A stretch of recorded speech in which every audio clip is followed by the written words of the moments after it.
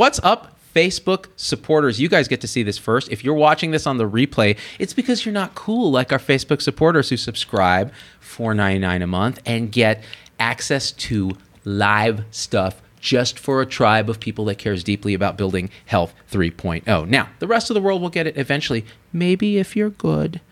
But in general, what I found with the supporter tribe is that it is a safe place to talk about healthcare transformation where people are actually nice to each other. Heaven forbid that is not the internet's I knew, but it is the internet's I signed up for. So anyways, today, guys, and thank you. By the way, it's still Nurses Week, so we want to give a shout out. If you guys are watching this on the replay, you missed Nurses Week, and if you didn't thank a nurse, you suck. Today, I have a guest that is going to be crazy fun. She is the author of this here book, That Good Night. It is Dr. Sunita Puri, who is the medical director of the Palliative Medicine Service at USC, the University of Spoiled Children. I mean, University of Southern California. And she and I share a lot in terms of our training, in terms of our South Asian ancestry, and in terms of our love for hip hop. But the reason I really wanted her on the show is this book is like must reading for anyone who cares about having conversations about end of life, about what palliative care actually does, about how to live well and die well. So, Dr. Puri, welcome to the show. Oh, thank you so much for having me. I'm so glad you could come. I'm sure the parents are so happy to see you. They're watching right now. They're very happy. It's too good. Both, I read the book and I was like, at first, so a lot of doctors send me books. And let me tell you, doctors are generally the worst authors.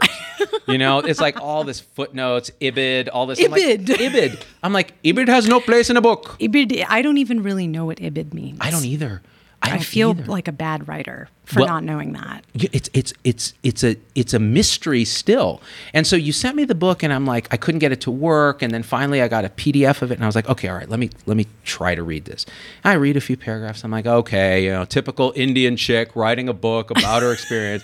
What haven't I seen? And then I start getting into it and I'm like, oh my God, I was along for a ride with you through medical school and internship and residency and fellowship and my similar path, UCSF, Stanford. And what struck me about it is you told your story through personal stories and through patient stories that did not end happily all the time. They ended as they end in real life. Yep. I found myself going, I've had that happen. I've had that happen. Getting emotional, going, yeah, I remember that. I thought it was just me. And you come out feeling like you've done a palliative medicine fellowship, the important parts about having conversations, about connecting with other humans, and about the why that it matters. I mean, how the hell, where does it all start for you? Why did you even do this? I don't even know where to begin. I'm a fan. Well, I'm a fan of yours, which makes it extra special to be here talking to you about it. And I'm so glad you liked the book. And really, thank you for having me on today. I was always a writer before I went into medicine. I grew up, we have so much in common, especially in terms of our background. And I grew up with a Punjabi father who would read me stories. I'm so sorry. It's so hard. I'm telling you, Parsi father, same thing. Well, he loves the whiskey. Oh, God, my dad loves the Johnny Walker Black one. That's what all the uncles/drunkles, as I call them. Drunkles. The that's drunkles. Amazing. Oh, my God. I knew a lot of drunkles in my day. Yes, me too. And the great thing about drunkles and my father is that they have these incredible stories. And my father has this command of language in English, in Punjabi, and in Hindi. So I really grew up immersed in a love of language and in trying to figure out how to tell stories in my way. And my father really wanted me to be good at English. So every day when I was a kid, he would have me write a page. And it could be about anything. I mean, I wrote about parakeets who wanted new names. I know.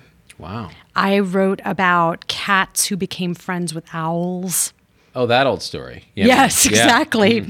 And so I just found myself turning to writing and to the page and to the characters I would make up in my mind as kind of friends. And it was this whole other world that was just mine. And I think if I had had any guts, I would have just been a writer. But I came into medicine because my mother's a physician. And I wanted to be just like her. I'm going to interrupt you for a second because you said a couple things. If I had any guts, I would have just been a writer. Yeah. Man, I am so with you. If I had any guts, I would have gone into music and entertainment and those things. But the truth is, I don't regret a minute of it. I agree with you. Right? Because we went into that path. Now, you had a line in your book that I remember that I highlighted.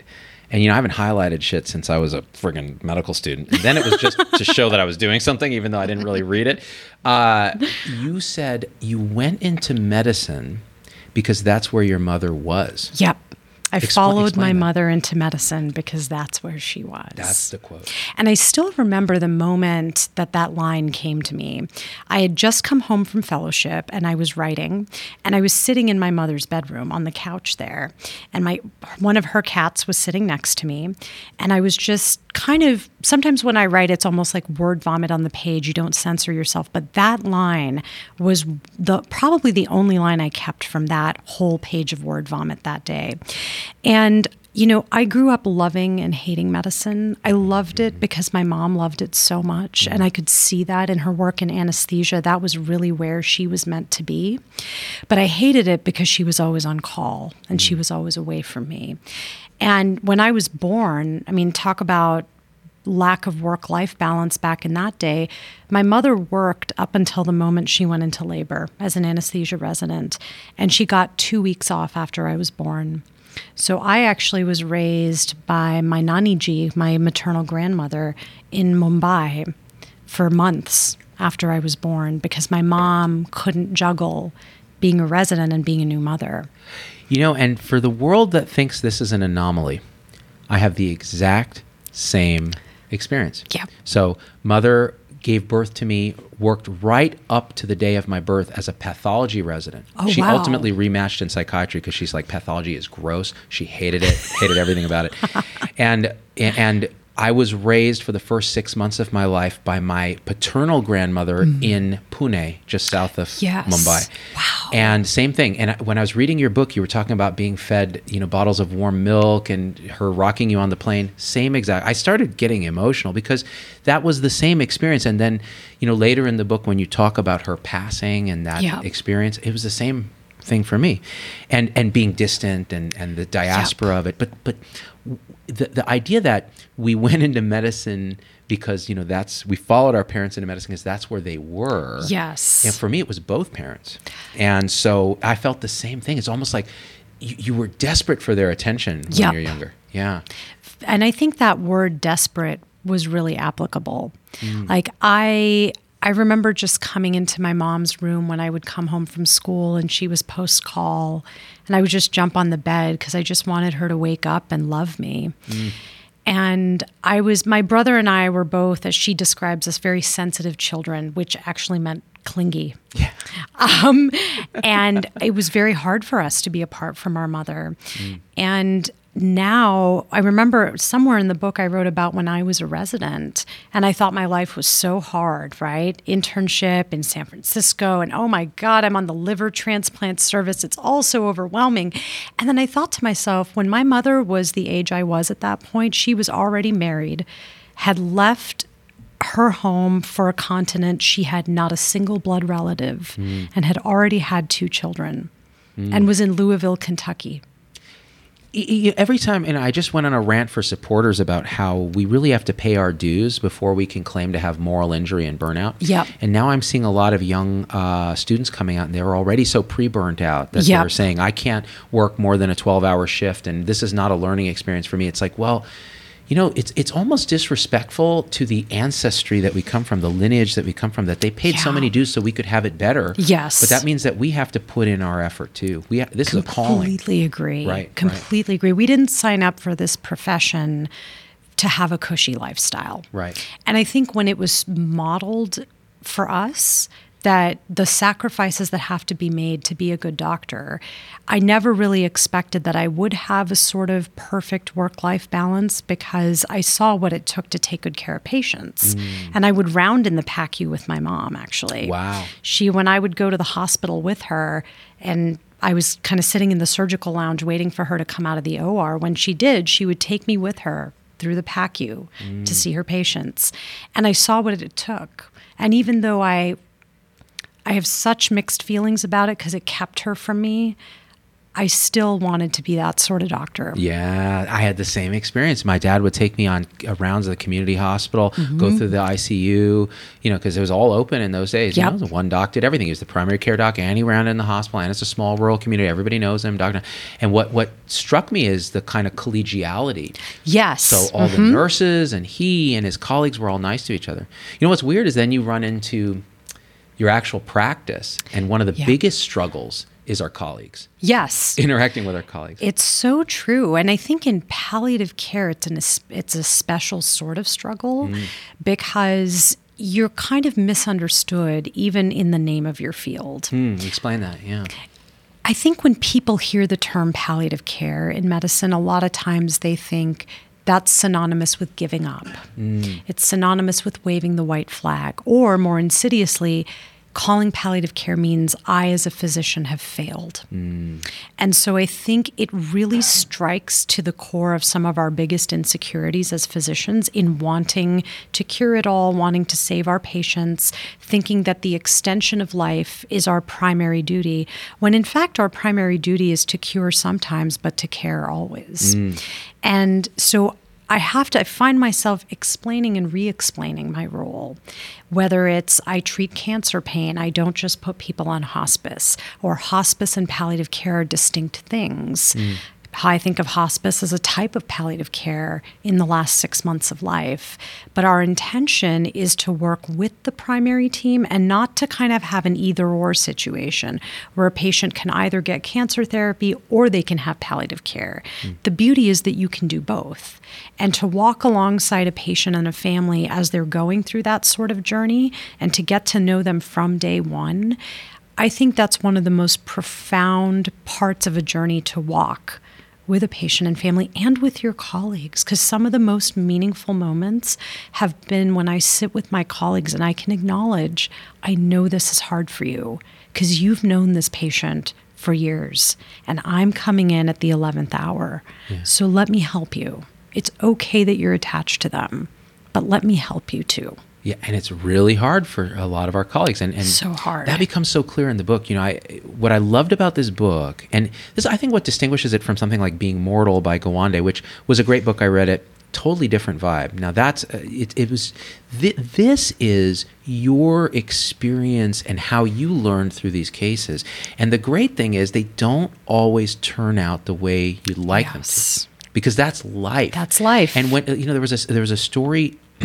At the end, first of all, some of the most beautiful stories were your home visits, where you're really doing palliative medicine. You're forming these deep relationships. And the guy who went to his granddaughter's graduation and this is a guy who's got disseminated cancer and is in a lot of pain and wouldn't do narcotics because he was afraid he would be too tired and he wouldn't be able to make it, and also afraid that he was going to be robbed because he lived in. The social determinants of health affect us not only during life, but during how we're dying. Exactly. So it took me on this journey that reminded me too of my own training and the hardest conversations I've ever had. My favorite, and I got to say, I hope I won't be giving too much away because people will read the book and get their own out of it, but at the very end, you had a conversation with Teresa and Ray, which I imagine are nom de plumes because of Pippa. They are. They have a dad who's had a massive stroke after diabetes, CHF, and all that. And every ounce of them is screaming personality disorder. Every ounce of them is screaming, how am I ever going to get through to these people? They're belligerent. They're questioning everyone's competence. They're threatening to sue. They want, quote, everything done. And I'm like, how many times? And in the thing, what's beautiful is you describe your path, like, and then I felt this and I put it in check. And then I felt this and I put it in check. And I said this, then I felt this. Then I was like, hell no. I'm just going to let it go now. This is what I said. And even you letting it go was pretty professional. So that takes practice. Well, I try to abide by that famous line, check yourself before you wreck yourself. You know why? Because OxyContin in your life is bad for your health. See, that's what separates Z-Dog Industries from some other so-called interview circuits. Well, exactly. When it gets too deep, we take it deeper. We take it deeper. Into the game. Exactly. Exactly. But sometimes you have to wreck yourself. That's right. Because you're only human. Heaven forbid. Heaven forbid. I know. I got that out of your book. Like, holy shit. She's letting the world into this very deep secret that we're human beings who have internal conflicts and struggle. Yep. Not just the palliative side, but the colleagues we're working with. Exactly. And what your training was like, and how, your ICU rotation at UCSF, I was having PTSD, man. That was it. It's like lines and tubes and lines. 9 and 14 Moffat. Oh, 14 Moffat, the Death Star, we used to call it. And I just kept thinking, power and the glory. Yep. Money and the power. Yeah. Minute after minute, hour after hour. Yeah, we're hip hop fans if you can't tell. So why did you write this book? So that's a great question, and it's one I get a lot. And my dad also asks me this because why? Why did you write? So much opportunity I know, cost. exactly. You could be churning the consoles. And he also, when I gave it to him, he was like, "It's this long." So, and I have to tell you actually later about what my dad said when he saw my review in The Atlantic for the book. Wow. But to go back to why I wrote it, I think when you're a writer, I always felt like that had chosen me. And that sounds really pretentious, but let me explain. It was almost harder not to write the book than it was to write the book. Because all of these stories, the best way I can describe it is they were kind of pushing against my bones. They wanted to be let out. And I wanted to write a book that really helped me to understand my own path, but in a way that would be helpful to others. Sometimes I think I wrote the book because I wanted a book like this when I was in my training. One that showed me exactly what it meant to take care of patients whose treatment paths were not clear and they weren't textbook treatment paths, but also one that showed me it's okay to be human and fallible as a doctor, because we're not really allowed to be that. And I wrote it to honor my parents and their journeys, because they are two major characters in the book. Yes. And I also wrote it to honor my patients and their families and my colleagues, even the ones that pissed me off and broke my heart and made me cry and made me feel incompetent. Because I think that's all part of this great tapestry of living in medicine, right? That it isn't perfect, it is messy, it is complicated. And yet it is still such a profound profession to be a part of, even when there were times where I was like, screw it, I'm just going to leave and be a real writer. And I almost left at the end of medical school. And it was when I did my palliative care rotation that I found this is a home for my medicine, and it's also a home for my love of language. And so really this book is also a love letter to the power of language in medicine. I think you pretty much effectively described the vibe that I got when I read it, which is this is her therapy, but it's also a gift to others, and it's a gift to the legacy of her patients and a gift to the legacy of your parents. It infuses the book, this idea that we're simultaneously respecting our parents, we're simultaneously rebelling against our parents, and we're simultaneously wanting to be like our parents and please them. And this is, I don't think it's just an immigrant thing. I think this is a human thing. I agree. And what was beautiful is the way that you treat language in the book as a surgeon treats a scalpel, which is you can do great good and great harm with the wrong words. Now, on this show, it's interesting because we are the proponents of let's be as unpolitically correct as effing possible, and let's use language as a flourish and as an art, but understand that we're not going to censor ourselves. When you're sitting in a conversation with a patient about end of life, with a family meeting there and your colleagues there, this is a surgical procedure. Yes. Everything. And it's funny because you were talking about how you prepped for it, and it's the way a surgeon might mentally go through Cunningham's and go through the whole thing. And I thought that was beautiful because it elevates also the practice of palliative care and hospice and what you do to the art that it is and the science that it is. Exactly. And I think, I read I think it was a piece by Gawande, a palliative care doctor, had described communication as a procedure. And I remember when I read that, the wheels completely turned in my head, because I think when I was going through medical school, I never really got any great training in how to talk to patients, how to break bad news, how to kind of sit with someone after you've told them something really difficult, how to lead a family meeting. I think the implicit message was those are soft skills that you just kind of know. And if you don't know them, you'll figure it out. It's okay. And I think I wrote about this a bit in the book, that when I was learning to do paracenteses and thoracenteses and central lines in my residency, I was supervised by a senior. And sometimes the senior was supervised by someone supervising me. Right. And that, if we had that sort of intense, dedicated sort of teaching and supervision in learning how to do a family meeting, how much better would our healthcare system possibly be? Oh, you know? I see. Maybe that's the real reason I loved this book and didn't just like it, was that it elevates relational therapy, you know, in a non-psychiatric setting, right, to a procedural art. Like you said, you should be supervised. This should be taught. You know, you were talking about extubation. Yes. So we're taught to intubate. People will supervise. Are we in the esophagus? Let's make sure we didn't do that. How far have we gone in? We don't want to rupture the trachea. We don't want to do anything else. Make sure the vent settings are right. We're over supervised on that. Oh, it's time. Mom does not want to be on this tube. We want to pull it back and make her comfortable. Who teaches you that? And you know what? Honestly, who taught me that in residency was respiratory therapy. I was just going to say, RT will teach you, and they will hold your hand and stand by you. And I've been in the room when, in the ICUs, when there's anesthesia residents who are extubating and don't know how to titrate an opiate to keep the patient comfortable. Like, I'll be in there with them. And I can see, especially if it's their first or second time, how difficult that is. Yeah. And just that not knowing how to undo what we've done.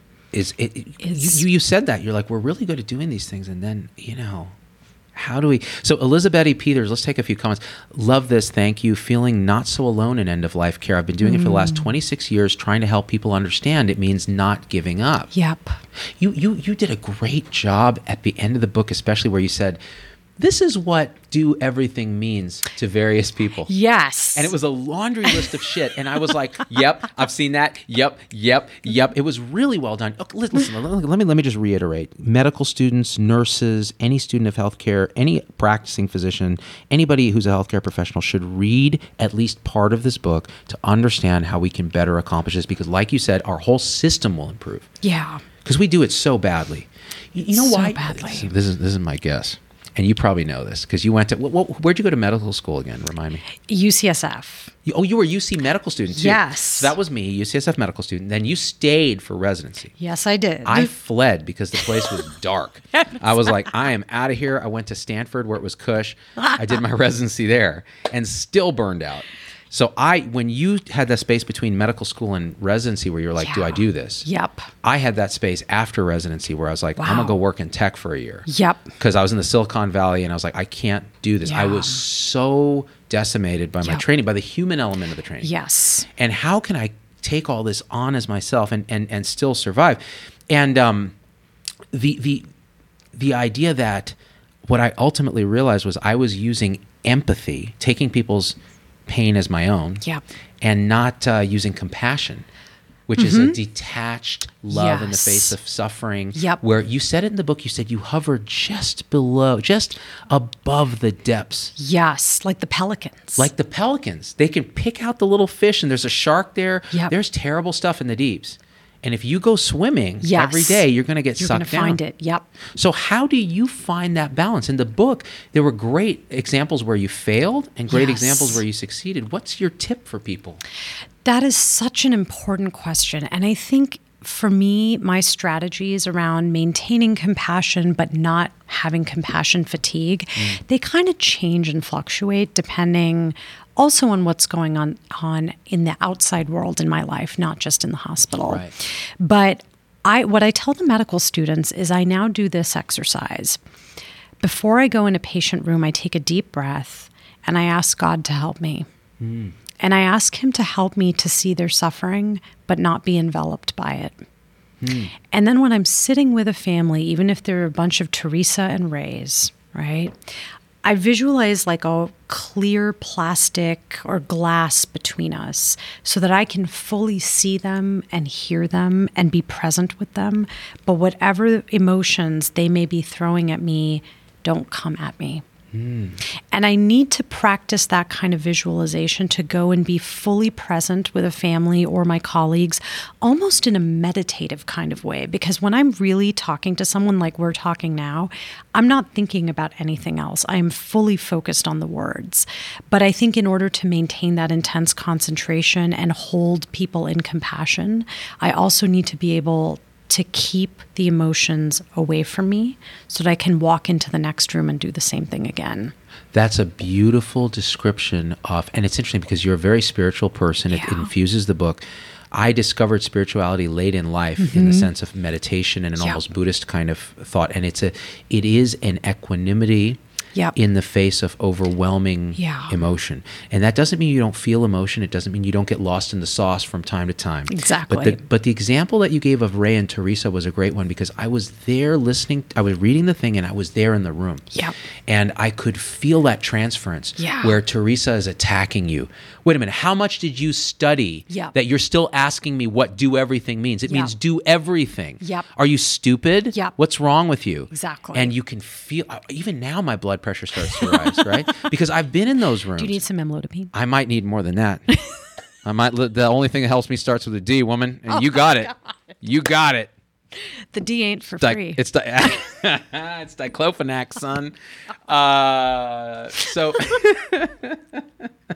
And you know, it's interesting because the minute I met you too, so people might get the sense now because we're having this intense discussion. Yes. Well, these are two intense, uptight people. Exactly. Yeah, very wrong. type A. The minute you and I met for the first time in the lobby, we're like, bitch, what's up? What's up? Yo, what's up with Waka Flocka, man? Waka Flocka is a genius. He's a genius. I mean, that line, girl, your booty got me lost like Nemo. Your booty got me lost like Nemo. If language is a scalpel, that shit is a samurai sword right there. I mean, that could be my next professional stop. You know what? Writing lyrics like that. I've needed a fly girl. Hey. And I had Logan. But he's not fly enough. He's not, no, compared to me, come on. Plus, how demeaning is that? Well, you can be my fly girl because you're a woman. It's like, how about you be the main rapper and I'll be your fly girl? That would be amazing. I think it'd be dope. Let me be your Cardi P. Cardi P? I like it like that. I do like it like that. Do you want to do a hospice palliative care like rap? Yes, absolutely. That would be dope. It could with be Cardi like a B. PSA. Totally. Like I like it like that, and then I can just come out in fake Spanish or Punjabi. Yes. And we'll just put some fake translation. That's awesome. Just have my dad walking around in the background. Dude, and my dad walking just around. All of the South Asian dads. Everyone. Just walking. Everyone. Hey, sorry to interrupt this episode. It's Dr. Z. Just a quick pitch here. If you can just leave a review and subscribe on your favorite podcast platform, it helps us a lot. I also want to hear what you think about this episode when you're done listening. hello@zdogmd.com. It's the best way for me to hear your voice because the emails come right to me. And we don't have a comment section on most podcast platforms. Maybe Spotify has one, but nobody else does. So it really gets your voice involved on episodes, especially that don't have a video. And the third thing is if you want to be a part of this community and support the show, join our supporter tribe, zdogmd.com/supporters. You can join on YouTube, Locals, Facebook, Instagram. You get live videos with me where we're talking about these things in depth, uncensored, and your comments are fully incorporated as in real time. And then we do these Zoom meetings where it's really like a beautiful community where we share our experiences on the awakening journeyless journey. How are we going to transform ourselves so we can transform healthcare and education and government? Because those systems are epiphenomena of us. Until we wake up, those systems will stay asleep. They're just an expression of our own delusion. So being a part of that, it supports this message so others can hear it. And it also allows for our own collective growth. So we need each other in that way. It's really, really, really tightly interwoven and interdependent. That's it. Back to your regularly scheduled show. I want to get back to the spirituality piece, but first let's read some comments. Sorry, I always have to take my ADD back on point. So John Arnold Jr. says, ER doc for 15 years, this convo is reaching me personally and professionally. You know what? That's a beautiful comment. Because in your book, you talk about some of the hardest things are working with colleagues. Yeah. Well, explain a little bit. Yeah. I think because, many of my colleagues were not exposed to palliative care in their training. And if you even look at the culture of medicine and how we're socialized, it's really to keep people alive, to extend survival benefit, right? It's even coded into the language of how we study interventions. And so to take a step back and say, maybe our role is more than just keeping people alive. Maybe we need to think more critically about the gap between what we can do for patients and what we should do for patients, especially when they're living with incurable chronic illnesses or a final blow that we cannot reverse. And so I think when you're not socialized to think about medicine in that way, it's almost like you're speaking different languages to colleagues. And that's where, when a colleague might consult me and say, I don't really know if we need you, but my resident is really pushing for it. So what do you think? And one of the most interesting questions, I love to ask this question is, well, tell me what you're hoping that I can help you with. Tell me what you think your resident was thinking. And then you get people to all explain to you the details of the case and to get them to say out loud, but I think I can fix this. And then I get to ask them, tell me what fixing this looks like. What are we fixing them to?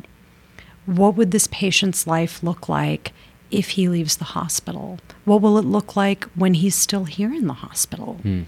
And I think that's when you kind of have to almost do a palliative care consult on your colleagues to get them to look at their hopes and the reality of a situation and try to meet in the middle somewhere. So I think the challenge with colleagues is we just want to fix things. Yeah. We're such fixers as physicians. And I am guilty of it too, even in palliative care.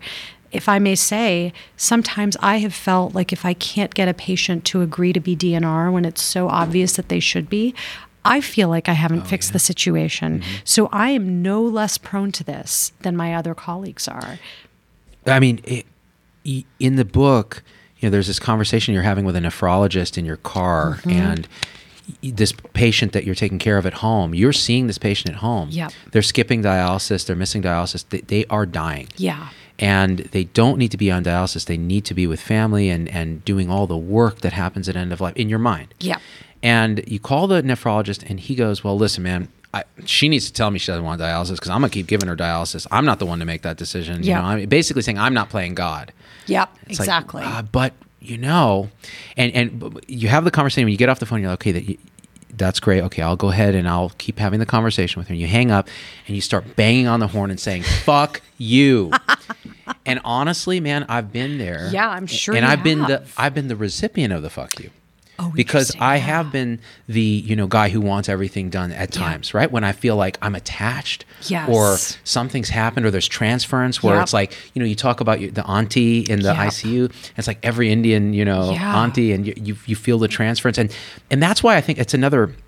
This is one of my soapboxes. It's like empathy. Yeah. Feeling others' pain is a spotlight. Yes. You take the pain. I'm talking about emotional empathy, affective empathy. So in other words, I see someone who looks like my mother or who looks like my daughter or who looks like me racially or socioeconomically. Yep. And I'm able to feel their discomfort more acutely as my own and act from it in a way that may not be a higher compassion. Totally. And so empathy in itself is a spotlight. It tends to favor your own kind, nationality, tribe, whatever. And we need to try to start to disentangle that from what you describe, which is walking in and there's a thin but transparent membrane where you can understand all the suffering, but it doesn't reach out and consume you and affect your decisions. Exactly. Right. And I think that is such an astute point because I have definitely taken care of people, some of whom have been fellow physicians.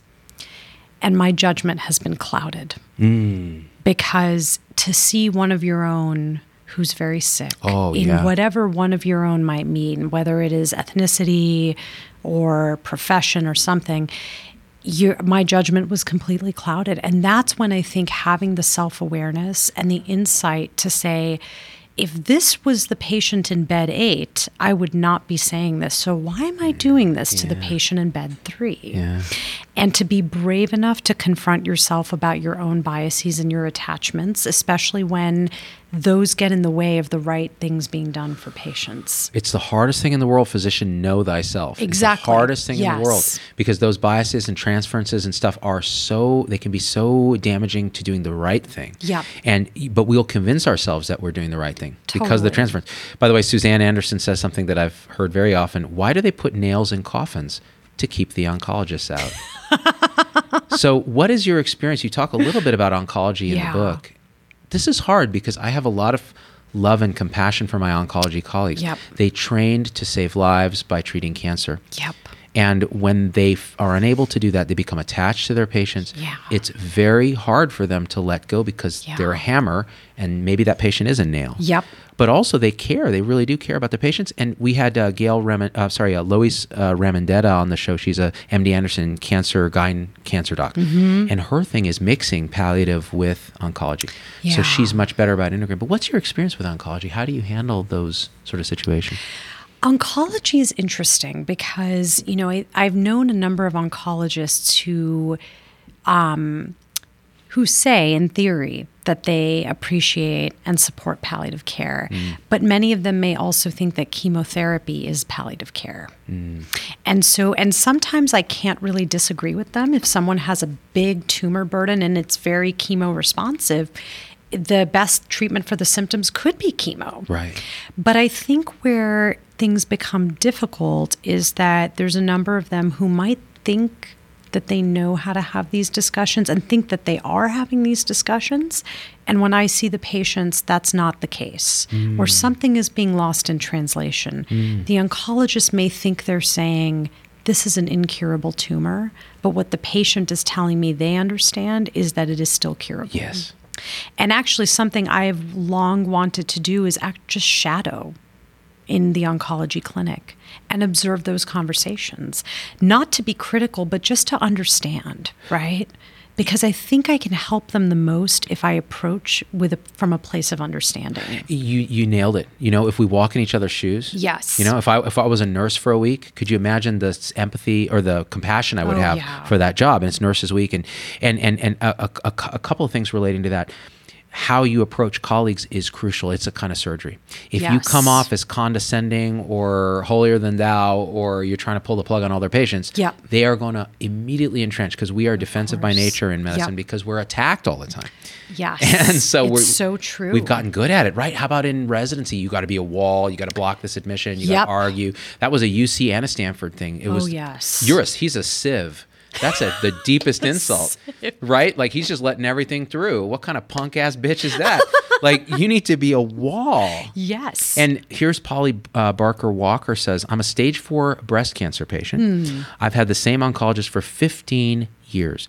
We have a great professional relationship, and he does well with my palliative care, but I know many who are not as great. And I think, it's something that I am hoping to do is to push for more palliative care training in their fellowship. And at USC, the oncology fellows have an incredibly busy, crazy schedule. And so there's not as much time as I wish there was for them to rotate with us. But we work with them a lot at the Norris Cancer Center. So just seeing them on the wards, having them call consults, helping them to understand even basic things like when to start a long-acting pain medicine, how do you choose a long-acting pain medicine?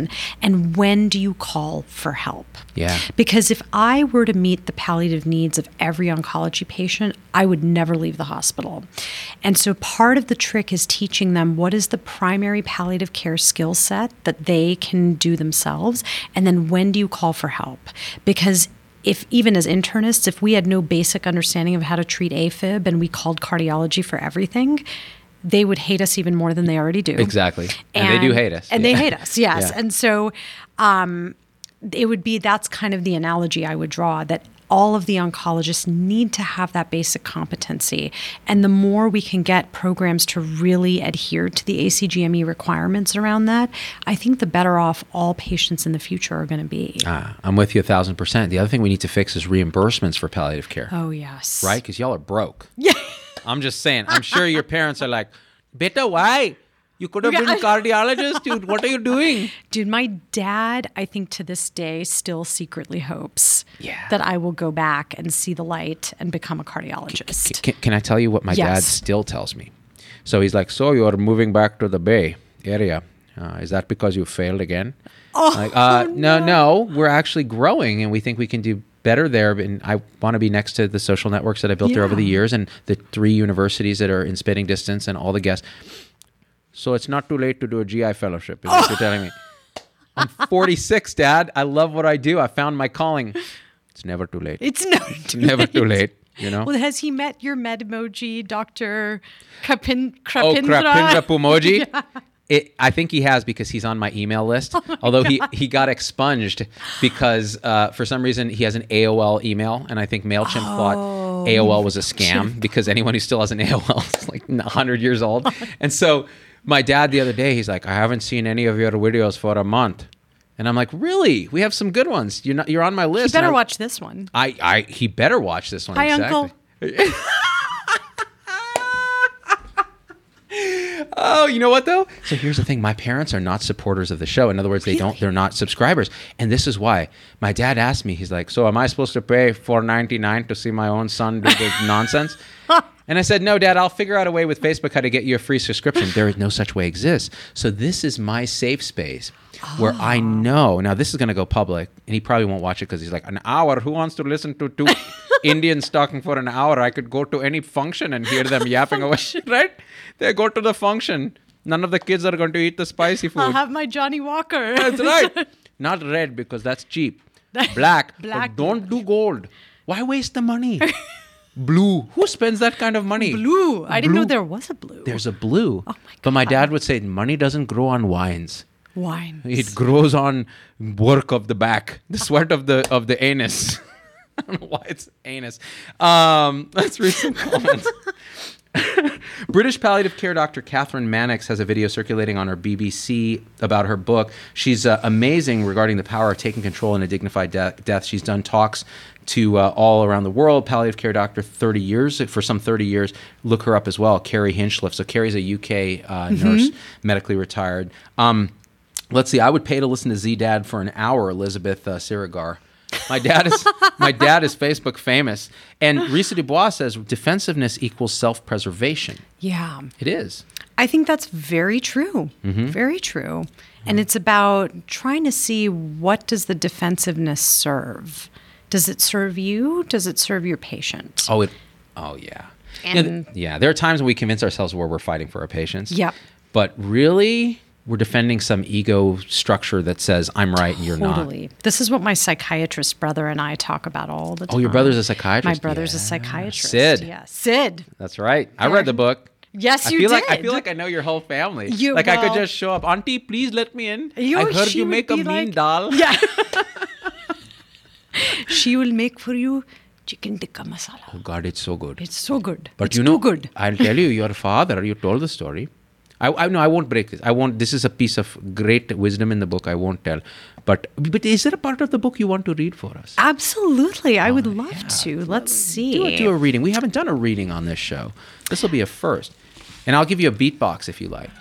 Well, can someone just drop a beat in the background? These two? Yeah. Look how white Tom is. Except he's actually deeper in the hip hop game than Should I'll I ever put be. on some Snoop Dogg? I mean, I was listening to Nothing But a G Thing on the whole flight up. That is the only thing you can listen to. Was it Southwest? Oh, yeah. Yeah. Yeah, it was Southwest. You have to listen to You have that. to block everything out and just listen to Snoop and Dre. Oh. I mean, it almost sounded vaguely Indian. It does. When I was, that song came out when I was in 7th grade. And you grew up in the 90s in LA, you have to be all about Snoop and Dre. Yeah, I still and am. Tupac. I mean, still he's am. the best. Oh, I mean, but- come on, Pac. Pac. Mr. International, player with a Yes, passport. Exactly. And don't forget 1, 2, 3 into the foe. Snoop Doggy Dogg and Dr. Dre is at the dough. Ready to make an entrance, so back on up. Because you know we about to rip shit up. Now give me the microphone first so I can bust like a bubble. Compton and Long Beach together, yeah, you know we're in trouble. Ain't nothing but a G thing, baby. to, let's see, hospitalist and palliative, and we're crazy. Z-Dog LLC is the label that pays me. Unfadeable, so please don't try to fade me. Dude, I love it. So you were listening to a lot of hip hop when you wrote the book? I actually was, yeah. And I've never talked about the process of writing the book very much. So to be honest, I don't know how I wrote this while working full time. For a while, I was the only palliative care doc covering 2 hospitals at USC, the Keck Hospital and the Norris Cancer Center. It was me and my amazing social worker, John Papas. I have to give a shout out to John Papas. Papas don't preach. Greek guy? I think half Greek and half Italian. Wow. That's a fiery mix. He's a fiery mix. Mm-hmm. He's an amazing, amazing social worker. He's just got a heart of gold. And it was the 2 of us seeing like 700 consults a year for a while. And the interdisciplinary aspect of palliative is special. Like the social workers, the nurses. So important. I have a fantastic nurse practitioner, Flor Elorta. She is Filipina. Ay nako. Yes. I always talk to her about how much I love buko pandan. Oh, it's so good. It's so good. It's so good. The pancit. It's so delicious. But make sure to check the magnesium. Magnesium, yes. And the calcium. Very good. Okay, so sorry.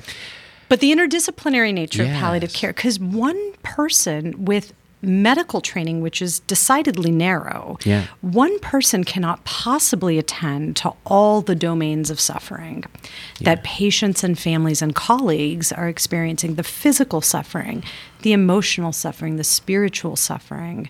And that's why you need a team. I might go see a patient and have a certain assessment, and then John might go see a patient and have a very different assessment. So it's so useful to have 2 lenses on the same situation. That's kind of how I think about it, as different lenses in this circular shape, all kind of on the same situation. And we see very different things. It might be that a patient responds much better to my nurse practitioner than to me.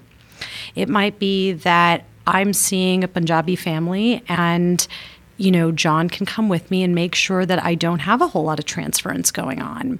So you need that team, that the team is everything in palliative care. I did the keynote for the American Association of Hospice and Palliative Medicine. I know, I wasn't there that year. Yeah, I'm so sad I missed it. Because you're a hater.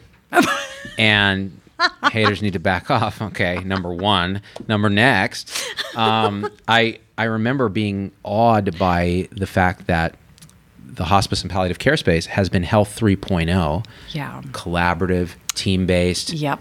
Holarchical instead of hierarchical. So in other words, everyone practices at the top of their training in a team where you may be the best at this, someone else is the best at this, but no one is really dominating anyone else in this kind of hierarchical way.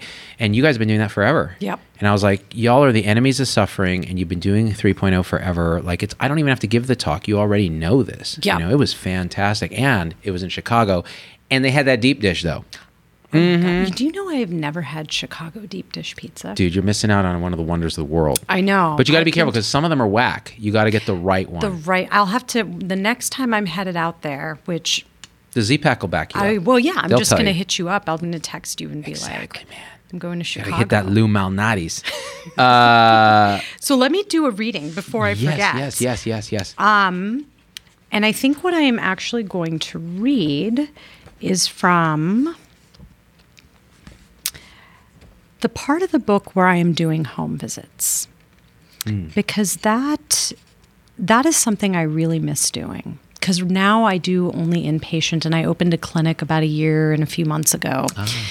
But I really miss, there's something about being in the home, which is where hospice and then palliative care really began.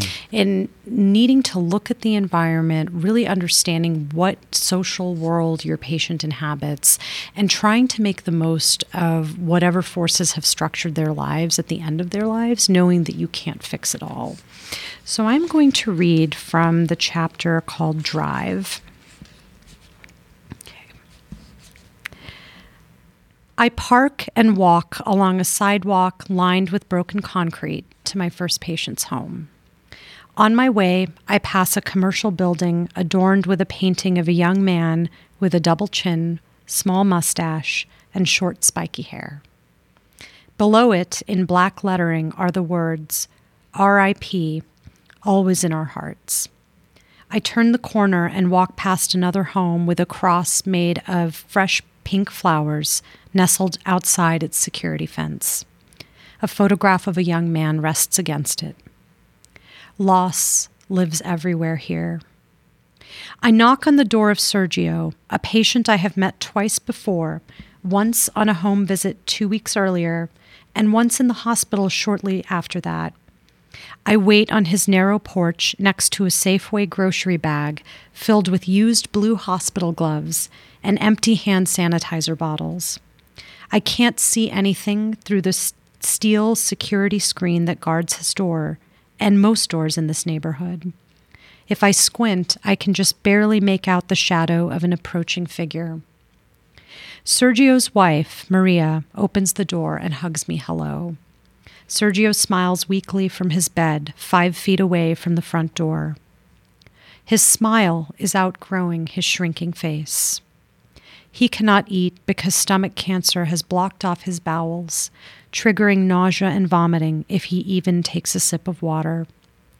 At 45, Sergio isn't thinking about how to die a good death. He is still grappling with why death has come for him so soon. He tells me that he's feeling much better today than he did last week. The medications I'd prescribed took away his nausea and pain. Maria had taken him to a movie. He had the stamina to talk for nearly an hour on the phone with an aunt he hadn't seen in 20 years. He'd also been able to sleep through the night for the first time in a month. I can dream again, he tells me with a wide smile. I notice an open photograph album on his bed. I want to show you who I used to be, he says. I did not always look like this. I barely recognize the man in the photos he shows me. He was probably twice his current size, a round, joyful-looking man who lived in cotton t-shirts and a size 2 small jeans, his wife's arms wrapped tightly around his muffin top. My friend took these, he says as he shows me his wedding photographs. He and Maria married in the church they still attend. They don't have family in the United States. Each left Mexico 10 years earlier and happened to meet in dance class. We don't have much, he told me on our first visit, but we do have God. There is a rosary draped around the bottle of liquid morphine at his bedside. With the help of a neighbor, Maria tries her best to get him in and out of bed, bathe him, and recognize when to give him different medicines for pain or nausea. Her brow furrows, and there are deep lines between her eyebrows that Sergio tells me are new. I know that the hospice nurse has instructed her to give one medicine if he has pain and another if he's nauseated, but Maria is afraid, as so many caregivers are. Sometimes I don't understand what problems I should be looking for, she tells me, and I could never forgive myself if I missed something, if he suffered because I am not a nurse.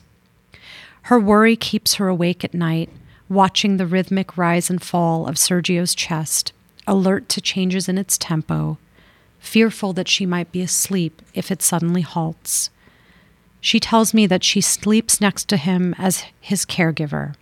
It's been a long time since she's felt like his wife. It helps her when I show her the various ways the body demonstrates distress. Does he ever breathe like this? I ask in Spanish, heaving my own chest rapidly and wearing a look of distress. She shakes her head. I act out other symptoms aside from the obvious grimacing and pain, the nausea that can accompany even the tiniest sip of water, the confusion and agitation that can characterize the final hours. I start to write down which medicine to give in each instance, but remember that Maria cannot read very well, that she instead identifies medications by the color and size of each one. We instead discuss which medicines can be useful in each scenario, the liquid or the pill. But I know she will not remember it all. I cannot expect her to. Her own breathing becomes rapid and shallow every time we discuss these things.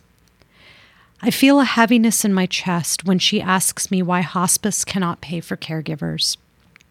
I wish I knew. I wish our system were different, I tell her, silently wondering, as I often do, why our healthcare system will pay for last-ditch effort chemotherapy for a dying patient, but not for one trained caregiver to help them remain comfortable at home. After I wrap up my visit, Maria walks me to my car. She is barely 5 feet tall, yet she is protective of me and walks me out every time I visit, her arm around my waist. When we reach my car, she turns and asks me if I believe in God. I don't know why this happened to him. He's only 45 and he's done nothing wrong, nothing at all. Maybe if we beg God, maybe if you beg God, he won't need your medicines and I won't be alone. She barely finishes the last sentence, burying her face in her hands and weeping. Tom Heineber, I'm pouring some out for my previous career. I'm going into palliative medicine. Seriously, that was a beautiful story. That pretty much, and I wet my foot with that pour out just now. That was a beautiful story. And I remember reading it in the book, and this idea that, here we spend so much money on end of life on stuff that doesn't matter. Yep. And what you just did there is a bigger intervention. And having a caregiver is a bigger intervention than anything else we could do. And yet, here we are. What I was really pouring it out for was our healthcare system. Yep. Because it's been dead for a long time. And it's time we took about 360 joules.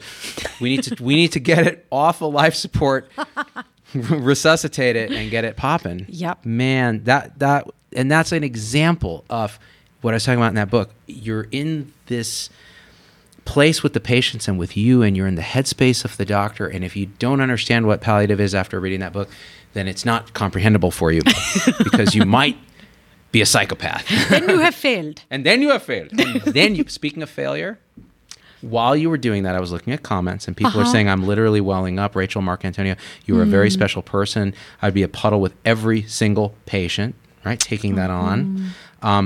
Who the hell is chopping onions here? Seth Narenberg. That's a dude right there, okay? My innate sexism. Even a dude is crying. I really think if I read this book, I would be changing careers and entering end-of-life care, although I'd be keeping Kleenex tissues in business, Alexandra Powers. And then in the setting of all this, my dad texts me. No way. Of course he's not watching because he's not paying the $4.99 because he's a cheap Indian dad. And he says, referring to the nursing video that he just got the email for because I put him back on the list, the Always a Nurse video that we put out. Yeah. What is the original title of the song and who did the singing? So in other words, he doesn't believe that I sang the damn song. Oh my God. I don't know whether to be Epic insulted. fail, Dad. Epic fail, Dad. Ruben. But I also love you, Uncle. That's right. Yeah. Oh, thank you. I will come to the Central Valley and drink some Johnny Walker with you. Oh, he would have you. He has a bar in our old I'm sure he ranch does. style house. I'm sure he does. Clovis, California. I can envision it. There is a bottle of blue. And understand why the Johnny Walker Blue is there. Yes. Because my brother, who is effectively like every Persian businessman you meet in Southern Cal, like in Orange County, he's that guy, right? And, gold chain, cologne. Oh, my God. I'm making this up. He should be in your videos. He should. He decides he's going to impress my dad by buying a bottle of Johnny Walker Blue. Because he's like, well, if Dad likes black, this will be my way as a good son to impress him. Give him the blue. And in my mind, I know my dad better. I've been alive longer. I'm like, watch what happens. And this is what happens. Blue. He goes right on Google, types with his chicken finger. Of course he does. That's $150 a bottle. Are you crazy?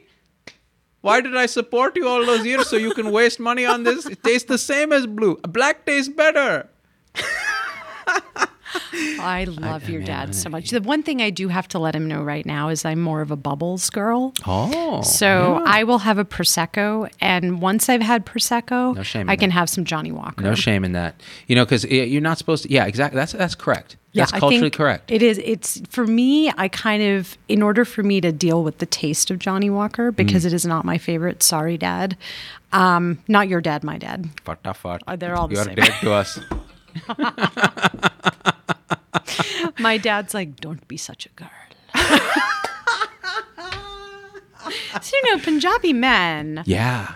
We can talk about them. I mean, very deeply masculine. Yes. In so many ways. And I find it so fascinating to have grown up with a father who's very masculine, who kind of raised me as a boy because, and thank you so much for this, Dad, he told me when I was a kid, I think I was 6 or 7, I will not leave you dependent on anyone in this world. Oh, that's beautiful. Yeah. You need to stand on your own 2 feet. So I will raise you like a boy. Oh, I feel like I know your parents reading the book, and your mother in particular, because she's such a central character in the book, and that idea of just being with her in the hospital and calling, how the hospital operator knew your name as a child. Yep, that was me, and the answering service and all that. Like they'd be like, "Oh, hey Zubin, yeah, no, I think your dad's is in a consult somewhere, but I'll let him know." And it says so much about how much a hospital was part of our world as children. It was like a second home. And we were both in utero in the hospital, yes, right? That's a great point. It's really interesting because I think about that sometimes because I love and hate medicine like you. Like there's a thing, there's a tension. There's the humanity that's so often ignored. There's this idea that we do so much stuff that's wrong. Yep. And yet there's this fatal draw to it. Yes. That we can't quit. I can't quit you, medicine. You completely... You couldn't hit it and quit it. Exactly. I couldn't hit it, quit it, lick it, and split it. So we had to go into it. And I think some of that is our in utero conditioning, and then the fact that it is part of who we are.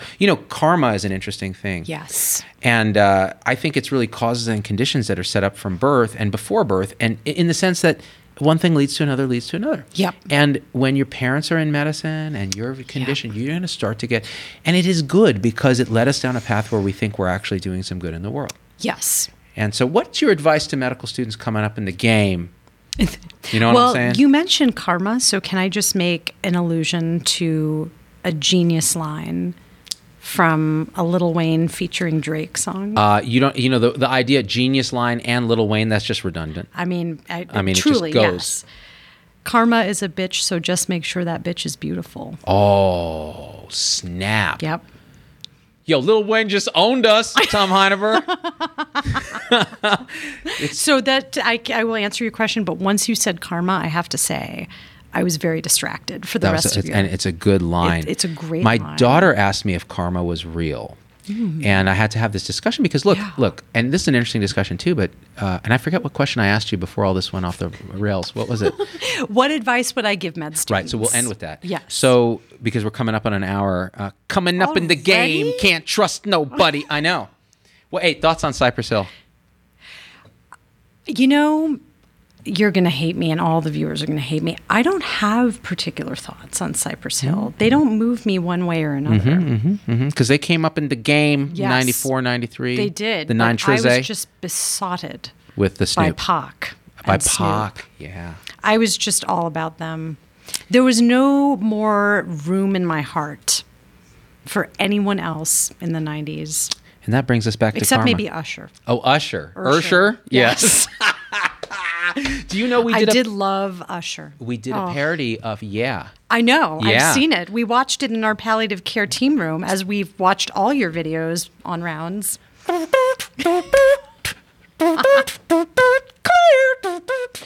It's genius. Look out, mouth to mouse ridiculous. In the club when the mouse vesiculous. And yo, your protocol's all out of date. Blowing air down his pipe is so 2008. So forget about that. I'm gonna squeeze the chest. CPR hands only when your homie arrests. I would make him DNR. I would totally make him DNR. I'd be like, I'm not doing this hands only CPR. How about no CPR? How about you could do it with no hands, as Waka Flocka says. That's exactly right. So back to karma, since it all roads lead to that. So my daughter's like, karma, and she understands I'm kind of an agnostic Buddhist, more or less. So I'm a spiritual. I meditate. I believe in causing. I think we're all consciousness. That's what I think. So I explained to her that karma is simply cause and effect that stretches back far into history before you were born. Yeah. And the stuff that it's nothing metaphysical. It's actually simple science. If consciousness is a thing, it's unfolding. And what you say, what you think, what you do, how you affect others in this vast social network, it ripples out into your community and into the universe in ways that you can never predict, but you can intend for good or you can intend for ill. Yep. And that will come back in an effect in some way. And she looked at me blankly like, bitch, just just forget Is it real or not? Yeah, is it real or not? Okay, because I feel like I've done some bad stuff and I don't want, to get in trouble. But I think what you hit on there is intention. And that was something that someone said to me maybe about a year ago, that if you're doing something, you can't always, the outcome of what you do, you can't always control. You could say something to someone with the greatest and purest intention and they could take it the wrong way. Yes. But the only thing you can control is your intention. Yeah, that's right. And that was so empowering to hear, because I have always been someone that's a people pleaser, that's wanted to protect people from bad feelings, so I'll take on the bad feelings for them. And that's very toxic. And I think as in medicine, this can get to my advice to med students, we're all people pleasers, right? We all want to get the A on the test. We all want to fix the patient's disease. That's what we want to do. I would say to med students coming up in the game, try to be compassionate with yourself. Because I think the Buddha also talks about you cannot have compassion for another. B. Diddy. B. Diddy. B. Diddy, Yeah. yes, exactly. He's my own boy. Yeah. Oh.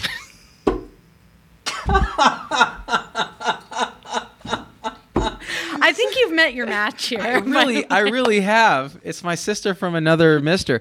Wait. So you said you cannot have compassion for another. Unless you have compassion for yourself. 1,000% true. And I think I learned that the hard way in my life and also in my training. And I go into some of it in the book. That was a real twist in the book, because Yeah. towards the end you start talking about how you started starving yourself basically in, was it junior high or high school? High school. For after your freshman year. Yep. And you started eating less and you were like, well, now my jeans fit better. And then I noticed it. And your parents started to get concerned, but they Yep. never really directly, they took you to the pediatrician. They thought you had cancer. Yep. And I started looking at that going, I did that in junior high, the exact same thing. Yeah, I was like, I'm chubby. I need to do something. You know what really got me in that story was your father making you peanut butter and jelly sandwiches, which is such a gift. It's an Indian parent thing. Yeah. Eat. Yes, Eat. exactly. And you Just keep eating. Keep eating. And you throwing it away Yep. when he wasn't looking and starving yourself. Yep. What was going on there? So I'm glad, I haven't actually talked about this in any interview about the book. And I'm glad to talk about it because I think it gets at this theme that we have in this discussion, which is so beautiful and essential, is that doctors are also painfully human. And all the mess and beauty of a human life applies equally to us. I think I had grown up in a community where I was a chubby child and called fat and mannish by the aunties. You know the aunties. I know that Zubin's belly is so big. He must be really enjoying the dal. Well, I used to do Kathak. And I was always asked to play Krishna because I was more boyish than the slim little girls. Right. And I had a complex about it. And I think there were some very sad things that happened to me as a kid. And I think one of the ways I sought to kind of get a sense of control back over my life and to achieve this false illusion of perfection was by hurting myself in that way. But I didn't see it as hurting myself. I saw it as containing myself and being perfect. And being perfect in a way I never could otherwise, because no matter how many straight A's I got, no matter how many spelling bees I won, I was still the chubby child who was asked to play Krishna, while all the other girls could be feminine. And I think I started to buy into, at some level, that myth that thin makes you feminine. And coming out of that, I don't know that you ever fully, or that I ever fully will come out of that self-perception, to be totally frank. And I'm saying that because I think we are sometimes expected, there's a trope in this country of facing suffering and overcoming it, fighting through it. That's right. But I don't know that if you suffer in that deep way and you hurt yourself in that way, that what's made you prone to that level of suffering ever fully goes away. And that's part of what it means now for me to find compassion for myself. When that crazy voice starts, I say, oh, crazy voice, you are part of Me Too. I mean, not the Me Too movement, but you are part of me. You're a part of #MeToo. Yes. Yeah. You are part of me as well. And I see you and I hear you, and I'm going to shut you down now. Yeah. And I couldn't see that distinction when I was in high school. Man, I mean, and so many people need to hear this story because you're successful. You know, you're the medical director at a major academic center. You're living your story and sharing it with others in a book that really I found to be transformative and wonderful and beautiful. And you can suck it, Atul Gawande, because this is kicking your ass. Okay, I'm looking at you, Atul. Call me, I miss you. But telling that story actually, it resonated with me too because I went through a very similar thing as a guy, which is strange. But I was a real chubby kid. Like this was a whole story I always tell: is my mom walking into Mervyn's and being like, "Where is the husky section?" You know, and wearing those tough skin jeans because I couldn't wear good designer jeans because they never fit because I was too short and fat. So, and my mom was like, "I'm not going to take it to the tailor. That's crazy. These tough skins work great. It's saggy." I was sagging before it was cool, bitch. Really? I was in that game. Oh my God, I wasn't allowed to sag. Well, I didn't have no choice because I was fat. And so I had the same thing. So in junior high, I starved myself. My parents would give me $4 to buy Hot Pockets and stuff for lunch every day in junior high. And I would take the money and just hoard it away. I didn't even need the money. I was just putting it away. And so one day my mom discovered, she saw me losing weight. And you know, Indian moms, oh crap. Oh, yes. What are you, you have cancer. Yeah, same thing. You must be on meth. Exactly. Or cancer. Exactly. So my mother was like, she saw it right away. She's a psychiatrist. She's like, dude, you have an eating disorder. What are you doing? And I'm like, no. I'm fat. I need to get in. Everyone else is doing multiple pull-ups. I can do 10 pull-ups now. I couldn't do one. Everyone else is getting presidential in PE. I'm getting nothing. Yep. I'm getting made fun of. Like, this is the best I've ever looked. This is great. You know, all sunken and looking like shit. Probably had electrolyte abnormalities. Probably stunted my growth. I totally think about that. Right? Like my potassium. I mean, either of us could have just arrested in the middle of the night. Exactly. And then we would have been one of the stories in your book. Yes. Right? It's true. We would have been the people with the parents by the bedside the whole time and feeling all this shame and all this. And so we managed to dodge that bullet. But I remember my mother just being so like, listen, what the hell? But my dad coming in the room and being like, okay, buddy, I heard what you're doing. Okay. If you need money, you just need to tell me. Like he thought it was all about the money. Like I was saving the lunch money.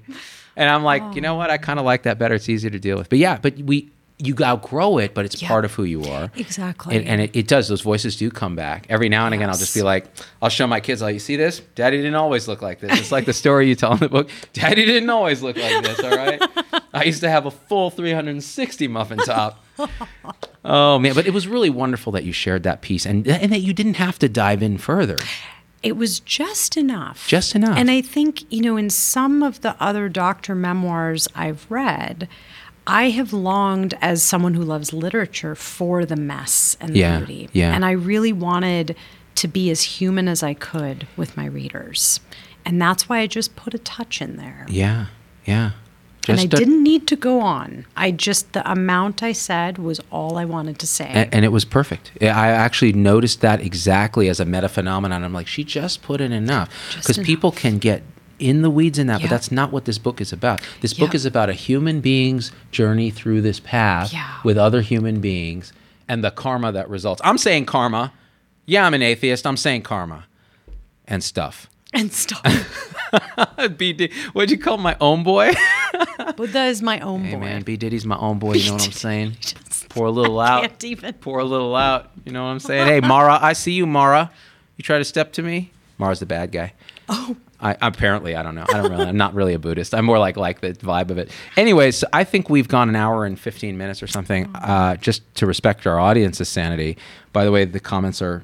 It's amazing how many in healthcare experience trauma in childhood. Sam Newkirk, right? The wounded healer. The wounded healer. Nurses in particular. Yep. Because there's nurturer types, right? Yeah. Not all doctors are nurturer types like you. A lot of them are like, I'm just fucking, and maybe that's a different manifestation of whatever trauma. Right, it could be. Had. Expectations. And I think no human being makes it through this life unscathed.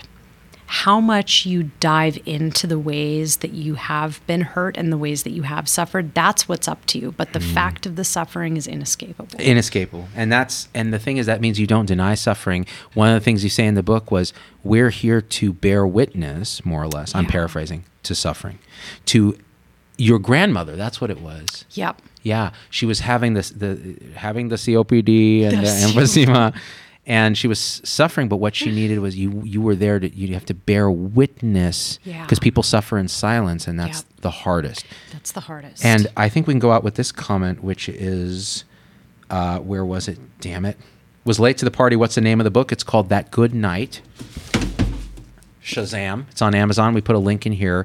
This whole thing will come out soon. It's just for supporters right now, but definitely go get this book. Get this book and read it on Kindle or whatever you like. And there was another comment about our chemistry. Amy Hakim says, your chemistry, have her on regularly. She is amazing too. Dude. Cardi P. Cardi P. Hashtag Cardi P. Dude, I'm in. Hey, I will come back here anytime. I love it. We would have you anytime. You should come to USC. Oh, hell yeah. I will totally do that. Let's go through the LBC. Dr. Dre is involved. If Dr. Dre, the Drizzy? The Drizzy. Oh, yeah, Dr. DRE, digital rectal exam? Yes. We still want to do that. Still DRE. Tom wants to make that happen. All right, guys, listen. If you love what we're doing on the show, Dr. Sunita Puri is just by far one of my favorite guests of all time, because we have too much in common. People are probably like, I don't get it. But I'm like, this is it. Become a subscriber. If you don't want to do that, hit like and hit share. Share this video. It's so important. And whether you buy the book or not, spread the word about what palliative care does, because it is central to building health 3.0. All right? I don't know, girl. Any parting words of wisdom? Your booty got me lost like Nemo. To quote Waka Flocka Flame. Waka Flocka Flame. By the way, I feel like he sums up this whole conversation. He kind of takes it to that next level. He does. I think it's just, no, in all seriousness, although I do think Waka Flocka is very serious, but thank you for having me on. Really, like, everything you do brings my team so much joy. We watch your videos all the time. Every med student that comes on my rotation, they usually all know about you, but if they don't, it's a learning objective of the palliative care rotation. So you bring a lot of joy, and to be a part of this was just amazing. So thank you. It's continuing musical education, bitch. West Side! Two of the best from the West Side. That's right. Now follow as we ride. All right, we out. Let's do a thumbnail. Look at that camera right there and do something thumbnailish. You see that one up there with the red light? Oh, yeah. There. Yo, what up? West Side. Hey, it's Dr. Z. Thanks for getting through the whole episode. That's a huge accomplishment.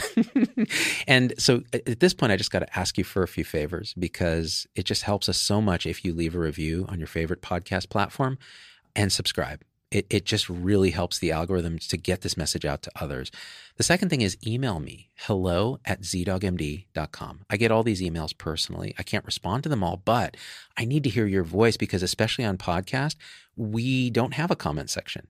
And I want to hear how this episode affected you, what you'd like to hear in the future, what you think we got wrong, what we think we got right, anything, or just say hi. So that's really powerful. And the third thing is, financially, it helps us a lot to support the show in any way you can. And if you go to zdogmd.com/supporters, you can join our supporter tribe on your favorite platform, YouTube, Facebook, Instagram, wherever. What that will get you on those platforms is live shows with me that are exclusive for supporters, and access to our Zoom meetings where we talk about awakening realization and we share with each other our own experience. It's a powerful group effect. It's a community, really. And we support and love each other and share, again, through our own experience, how we're waking up. So, and that ripples out into systems, into transforming healthcare and education and government. So it really starts with us. So join us there if you can. Again, zdogmd.com/supporters. And I'm so grateful to have you with us.